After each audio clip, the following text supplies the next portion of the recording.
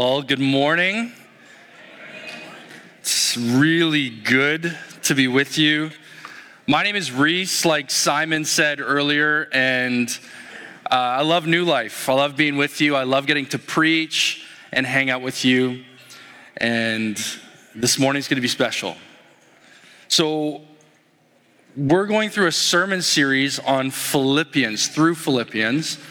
And this morning, we're going to read the text in a second, but I'm going to give you a little bit of time to open your Bibles and get there. We are going to be in Philippians chapter 3, starting at verse 12 and going to chapter 4, verse 1. The text is also going to be on the slide, so we'll be there. I'm using a clicker, like a TED Talk speaker. So if I'm behind or if you notice that things are whatever, just yell at me. This is family environment, so just say, Reese, I'm lost. Friedrich Nietzsche, the 19th century German philosopher, he said this. He said, the essential thing in heaven and earth is that there should be long obedience in the same direction. Thereby results, and has always resulted in the long run, something which has made life worth living. This is the same guy who said God is dead, but he's got an idea here that's worth paying attention to. Søren Kierkegaard, the Danish philosopher, he said this: purity of heart is to will one thing. Purity of heart is to will one thing. I was enthralled in 2020 by the documentary that came out on Netflix called The Last Dance. It followed Michael Jordan and the Chicago Bulls through their 90s NBA dominance. And I'm a huge basketball fan. But I didn't grow up in the 90s, and so for me, this was kind of an introduction to what all the myth was about, the fanfare, the legend around Michael Jordan. And so as I was watching this documentary, I found it fascinating just seeing Michael Jordan, his singular obsession with being the best, with being the greatest that there is and ever will be. And there's one episode of the whole series that stood out to me. And it was an episode in which we kind of got to track with some of Michael Jordan's teammates and how they experienced him. And as Michael Jordan's intensity grew and grew, and he was going after this goal, he became obsessed with being the greatest. It rubbed his teammates the wrong way. And at the very end of this episode, we see the cost of this singular obsession on this goal, where Michael Jordan, he's weeping because people lost trust in him. They grew angry with him and hurt by him, by his anger and intensity. And we see this athlete weeping at the cost of this obsession. Paul, the apostle, he writes to this Philippian church that he deeply loves. And in this morning's text, he challenges the church to press and strain with intensity towards a goal.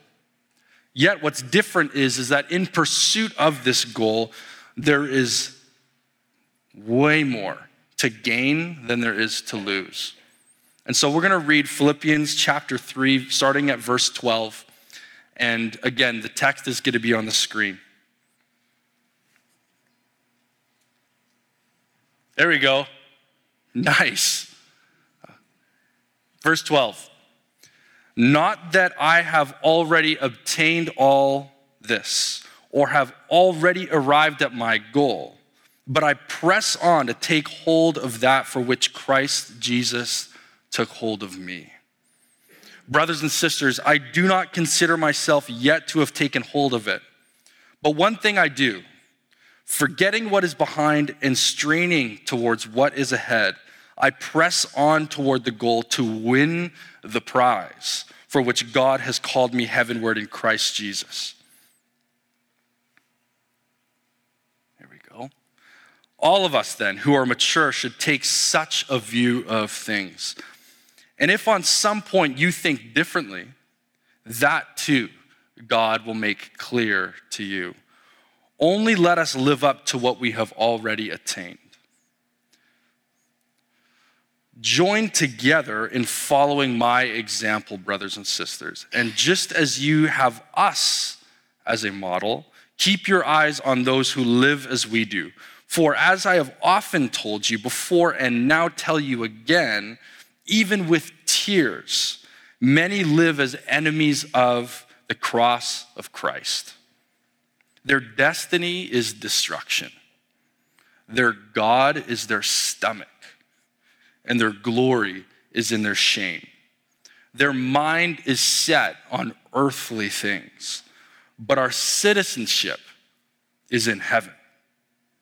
And we eagerly await a Savior from there, the Lord Jesus Christ, who, by the power that enables him to bring everything under his control, will transform our lowly bodies so that they will be like his glorious body. Therefore, my brothers and sisters, you whom I love and long for, my joy and crown, stand firm in this way. Stand firm in the Lord in this way, dear friends. Here's where we're going this morning. Again, I don't know if you were here with me last time. I mentioned that every time I do a slide that has a list, I meant to go 1, 2, 3, but it always gives me 1, 1, 1. So I can do math, just a heads up, but I don't know why it does it. Here's the roadmap. We notice Paul touch on this goal, pressing on towards a goal. That's the main theme here, but there are these 3 sub-themes that Paul touches on. These are them. First, he doubles down on this active pursuit of the goal. Second, he argues for us to follow constructive examples in a world of destructive examples. And then third, there's this beautiful call to steadfastness. And then I'll end with a final thought and encouragement for you. But before we dive into the rest of the teaching, why don't we just pray together once more? Holy Spirit, you are welcome in this place.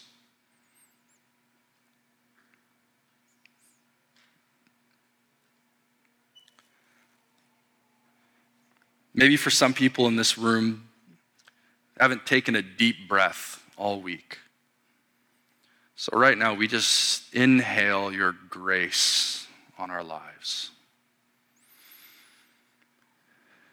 And we just exhale the burden of shame or guilt or sin that has been plaguing us all week. Lord, we give you all of our anxiety, all of our stress that we're holding in our bodies. And as we read this text, this portion of this beautiful letter that you wrote to the Philippians, we acknowledge that our Christian journey, it really is a strain. It's a run. But we know that the goal is beautiful.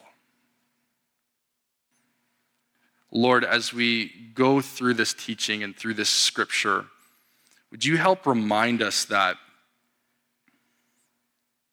there really is a world full of bad examples, bad models for living. Would you give us the strength to resist those and embrace you as the ultimate example? Keep us steadfast and firm in you, Lord. And it's in your name we pray. Amen. I'm actually going to go, first point, active pursuit of the goal. I'm going to go back, and we're going to go to verse 12 here. And I want to read this again. Not that I have already obtained all this or have already arrived at my goal, but I press on to take hold of that for which Christ Jesus took hold of me. Brothers and sisters, I do not consider myself yet to have taken hold of it. But one thing I do, forgetting what is behind and straining towards what is ahead, I press on toward the goal to win the prize for which God has called me heavenward in Christ Jesus. So, a couple questions as we look at this particular text. So, first, what is the goal? What is the goal? As we take a look at what Paul has already written in Philippians, and you can do that yourself as you open your Bible, his goal is pretty clear. Paul's goal in life, his singular goal, is to be with Christ. As you read through all of Paul's work, all of his letters and his theology, that is what Paul is all about. He wants to be with Christ. Paul knows that he can seek Jesus because he has been found by Jesus.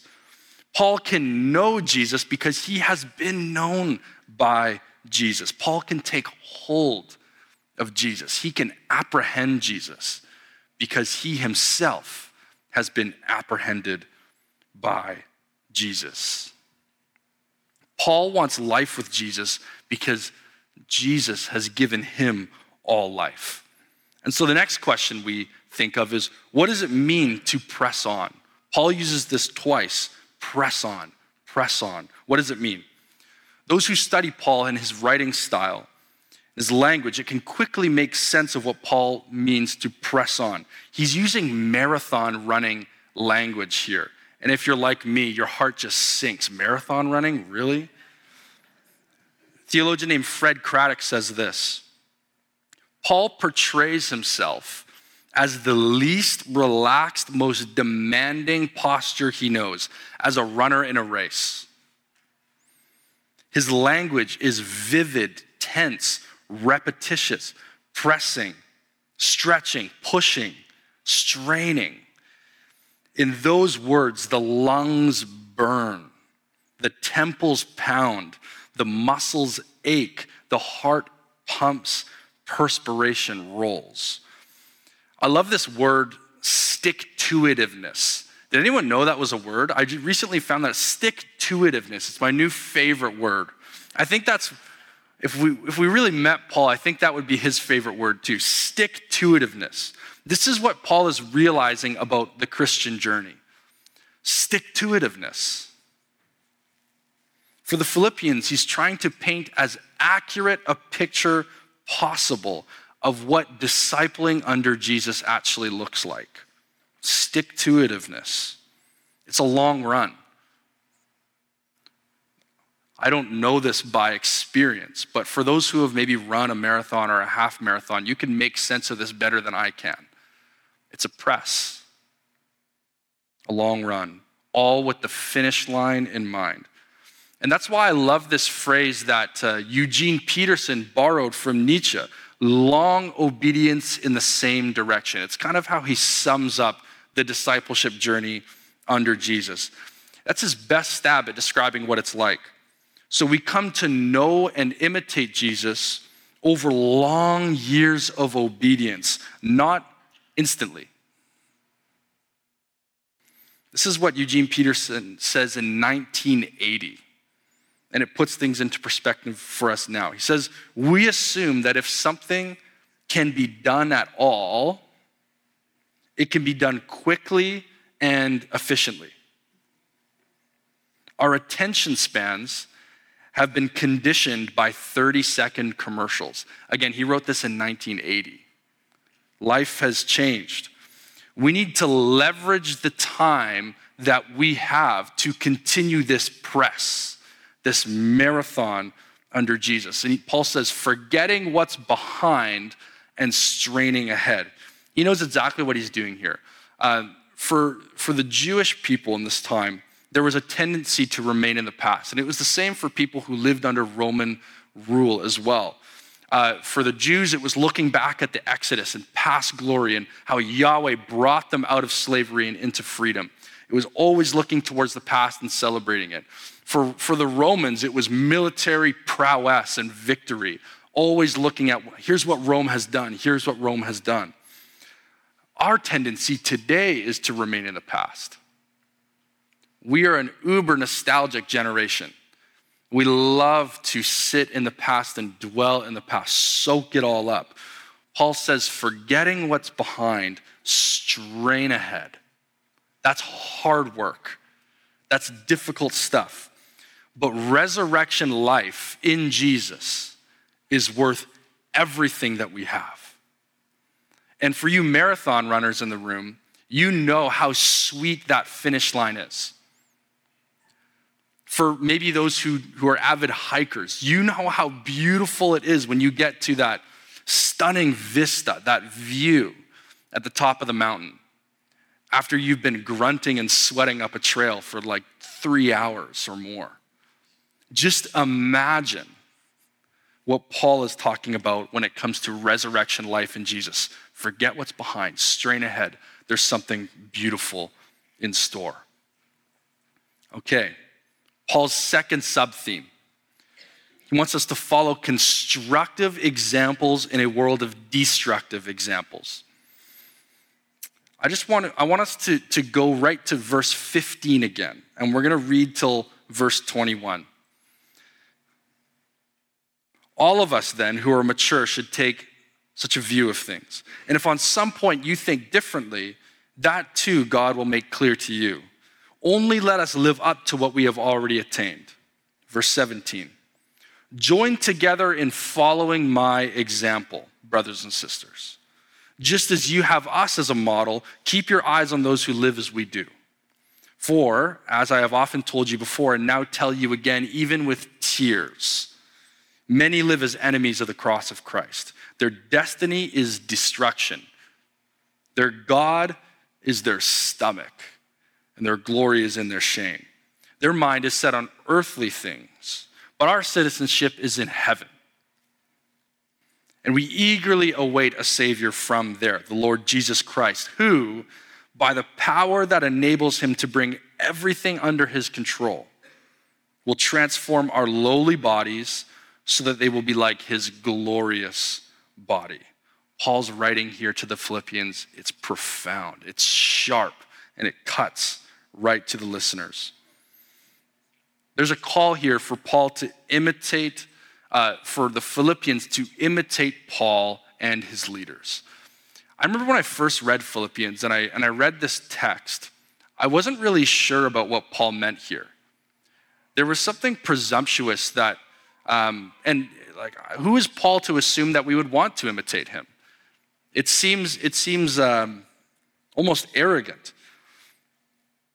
We live, especially today, and we read these words, and sometimes we can react to them. We live in a bit of a tall poppy syndrome society, meaning that when one person kind of grows above the rest and maybe argues that their way of life is worth living or following, we tend to cut off the tall poppy so that it evens out with the rest.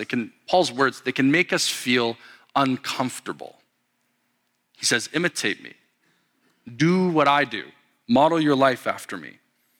For the Philippians, though, they wouldn't have felt that.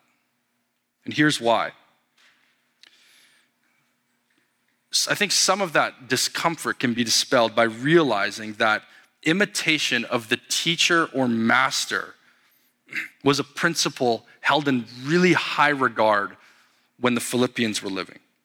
And it was widely practiced. So philosophers or moralists, masters of academies, rabbis, as well as religious leaders, they were held in high regard, espoused. People wanted to follow them. So Paul was held in that regard. He was revered by the Philippians. And so for him to call them to imitate him, they would feel honored to do that. They wouldn't have been bothered at all by Paul's assertion. They had great reverence for him. Paul's heart here is to direct the people towards Jesus, and we recognize that by his language. He's not saying that he's got all the answers. And it had me thinking a lot about mentorship. Secular mentorship says, do as I do. Whereas Christ-centered mentorship says, let's do as Jesus did together. Some of my greatest mentors have been people who haven't necessarily postured themselves as the model and example for all things, but they've been really, really good at directing me towards Jesus and saying, hey, I'm on this journey too. Let's walk this together. So through verses 18 and 19, Paul gets down to the gritty reality about the threat of alternative examples or models for living that are vying for the attention of the Philippian church and for us today. So he does this while weeping. He says, I write this in tears. It's almost this parental emotion towards the Philippians. Many scholars, they believe this was the case because the people he's about to address, who he calls the enemies of the cross, were actually people who either at the time or at some point were a part of the Philippian church. So he weeps, he cries because he loves them, calls them enemies of the cross. And he wants us to recognize and resist these enemies of the cross. Here's what we know about them from Paul's words. He says that their destiny is destruction. Paul's like that friend who doesn't really pull any punches. He just says it like it is. That's the most intense thing you could say about someone. Their destiny is destruction. And Paul means it. He knows that there are those who have denied Jesus' cruciform call and instead go on mixing the way of Jesus with the way of the Romans and the culture at the time. And he says there's no life in this. That path, it ultimately leads to destruction. Compromising Jesus' call with the Roman standard. Their destiny is destruction. Next, he says, their God is their stomach. Their God is their stomach. Paul, he was writing in Greek at the time, and he uses this word koilia. It means stomach, like the literal organ that holds all your good food. But he also, the word koilia, it also means innermost part, meaning like the soul, this innermost part of who you are. I love how C.S. Lewis touches on this in The Lion, the Witch, and the Wardrobe. And for those of us who are familiar with the story, you know that there's a character who many of us can particularly relate to, named Edmund. And when the siblings enter into this mystical realm of Narnia, Edmund has a hard time really trusting and believing that things are how they are presented. So when he's confronted by the evil queen who's ruling Narnia, he stumbles over a little bit of Turkish delight. And here's what C.S. Lewis writes. He says, at last, the Turkish delight was all finished, and Edmund was looking very hard at the empty box and wishing that she, the queen, would ask him whether he would want some more. Probably the queen knew quite well what he was thinking, for she knew, though Edmund did not, that it was enchanted Turkish delight, and that anyone who had once tasted it would want more and more of it, and would even, if they were allowed, go on eating till it killed themselves. Edmund's God was his stomach, this insatiable appetite to indulge his innermost soul.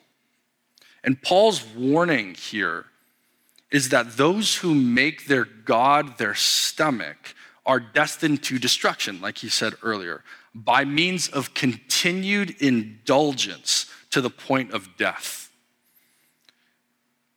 There's this voice out there that the enemies of the cross, that they were hearing that says, consume more and more and more and more. It's your right. Eat, drink, and be merry. Care nothing but your innermost soul, your stomach, your appetite. Whatever you're hungry for, just consume. Paul's warning against that. And then finally, he says, their glory is in their shame. What these people thought was bringing them glory is actually bringing them shame. They boast about what is eating them alive. They boast about what is ultimately leading them to destruction. And I think we see that often in our world today. That many of us who are grounded in the way of Jesus, we notice that there are individuals who are celebrating what's ultimately killing them. It's a really sad reality. That's why Paul's crying, because this grieves him, and it should grieve us too. So, what is Paul really saying here? He's saying, hey, identify mature examples to model your life after. And so he directs the Philippians towards himself, but he also says there's a community of people around me. He says us, leaders, people that Paul has typically done ministry with and surrounded himself with, that you need to identify mature examples that you can actually model your life after, because these mature examples ultimately know that Jesus is the main example. And Paul says this to the Corinthians in 1 Corinthians 11:1. He says, follow my example as I follow the example of Christ. And then he also says, resist these destructive examples who their destiny is destruction, their God is their stomach, their glory is in their shame. Resist them. Don't fall for it. It reminds me of what's especially going on in the lives of young men in our time. There had been, for a while, what it seemed, somewhat of a void that men felt lost in our culture, young men, adolescents heading into young adulthood.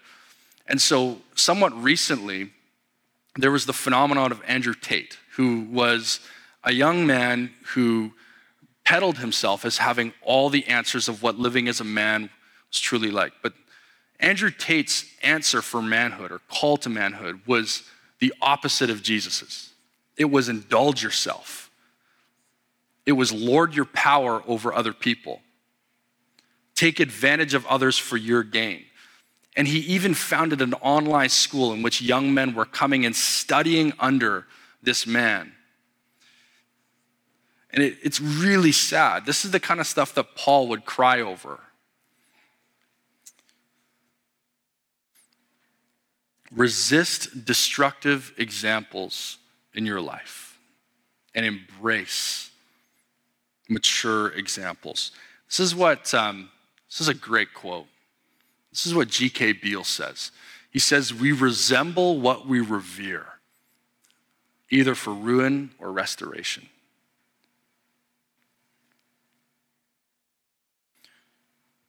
We all revere something or someone. We all model our lives after something or someone. So my question for you is, who or what do you revere?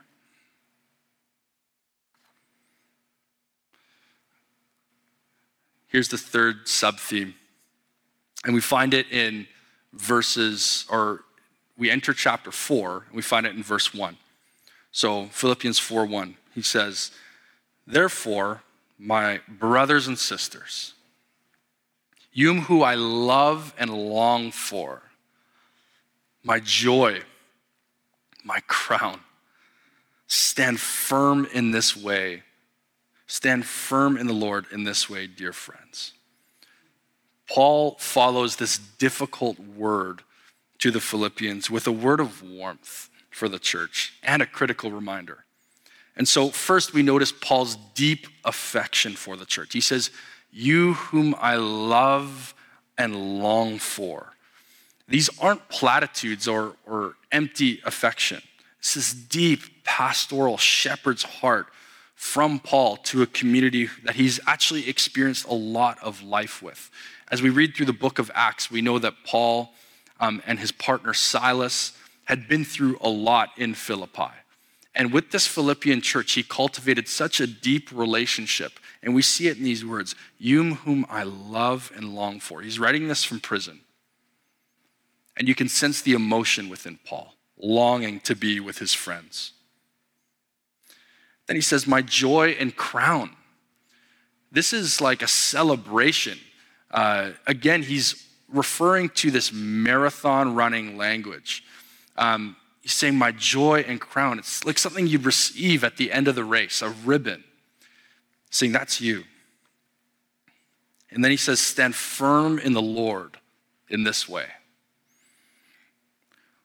What I feel like Paul is really saying here is as he's referring back to what he has said, he's saying, stand firm in the face and in the current of the culture and complacency. So, like Paul mentioned, there are forces fighting for our allegiance. It's not just complacency, but it's also the culture that we live in. Complacency, indifference, a lack of real intentionality or care. This is what Paul is fighting against. He's saying strain towards the goal, fight for it, run the race. Don't just let it happen.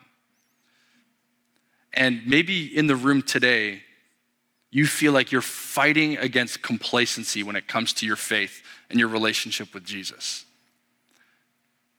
And I know that this is a battle because it's one that I am fighting.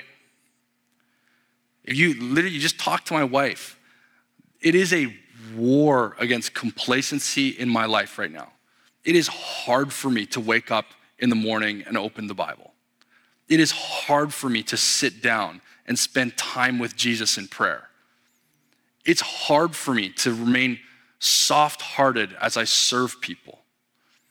I feel like there is this complacency that I'm warring against every single day. And there, in some seasons of my life, the battle has maybe been against pride or being overzealous, but right now it feels like it's a war against complacency. And I don't know if you can relate, but Paul is saying, strain, press on, take this thing seriously, keep moving one foot after the other.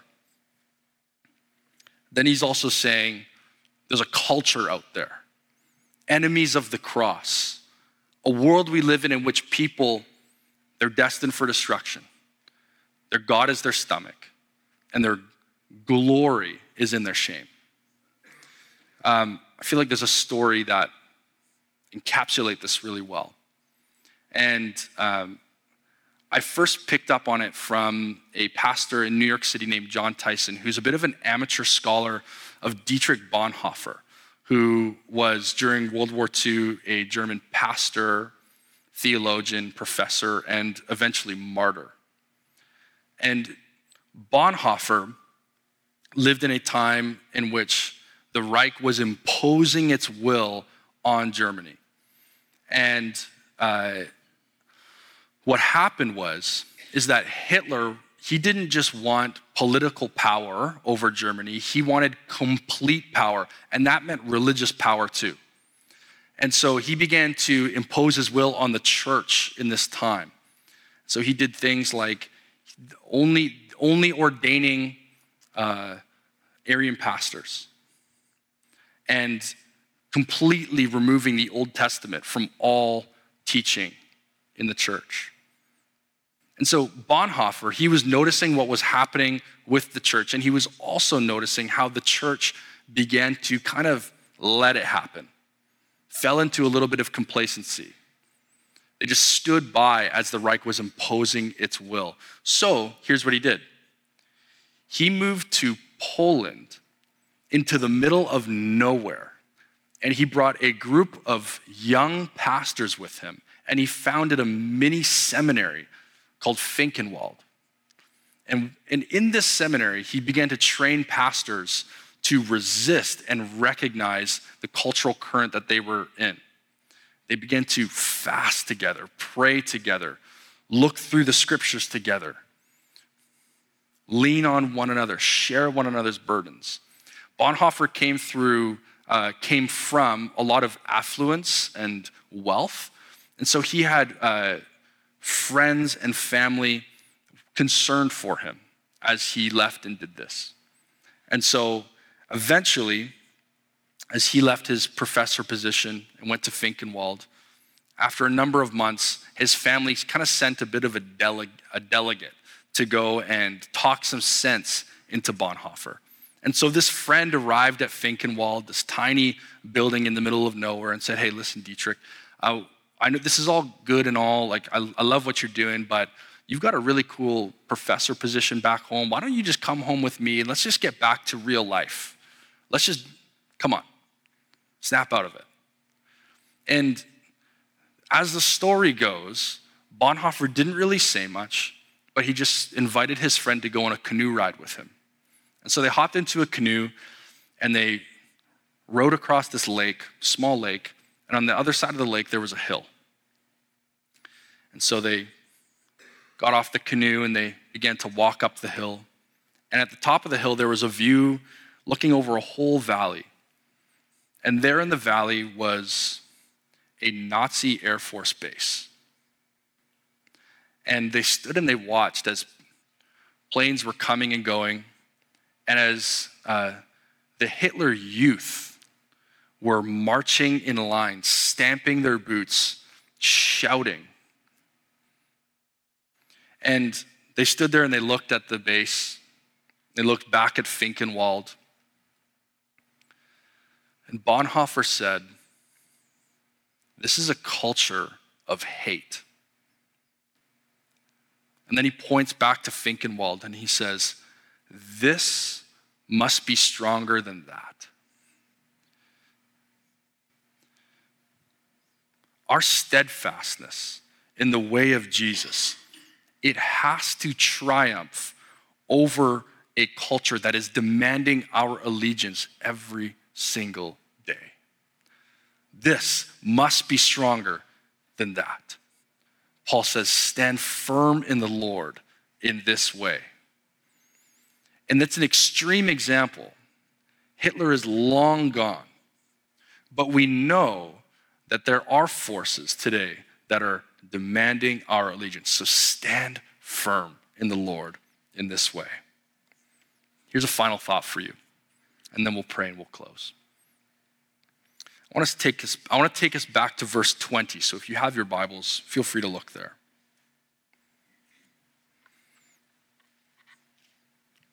Paul says, we are citizens of heaven. Citizenship. It's a collective language. He says, we do this together with Jesus as the ultimate seat of authority in our lives. We are citizens of heaven. This whole idea of commonwealth or citizenship, it would have been especially meaningful to those in Philippi because there is a high patriotism for the Roman way of life. And Paul says to the Philippians, he says, we are not a Roman colony as Philippi is. We are a colony of heaven. And the final thought I want to leave with you is this. What would it look like? I really want us to use our imagination. What would it look like to be a colony of heaven in Cowichan? What would it look like? What would it look like to press on towards the goal together, citizens, to run the race together as citizens of heaven? We do this, all of it, the whole press, the whole race, we do it together with Jesus as the primary seat of authority in our lives because he is worth all of it. So I'd love to take some time to pray together and respond. And the way we can do this is that we can just reflect on what it would look like for us to be a colony of heaven within Cowichan, to be a citizen of heaven in your home. And as we pray, we can posture our bodies to receive whatever you're comfortable with. And it might feel uncomfortable to be in the silence of this, but just recognize that those who are beside you are connecting with Jesus as well. I just want to come before the Lord and offer this to him. So let's pray together. Jesus, we just want to leave space for you right now to have the first word.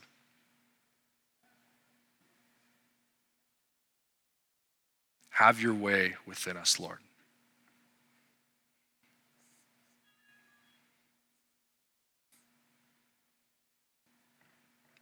Lord, we know that life following you is a press. It's a strain. There's an element of forgetting what's behind and just moving forward and following you. We embrace that this morning. And Lord,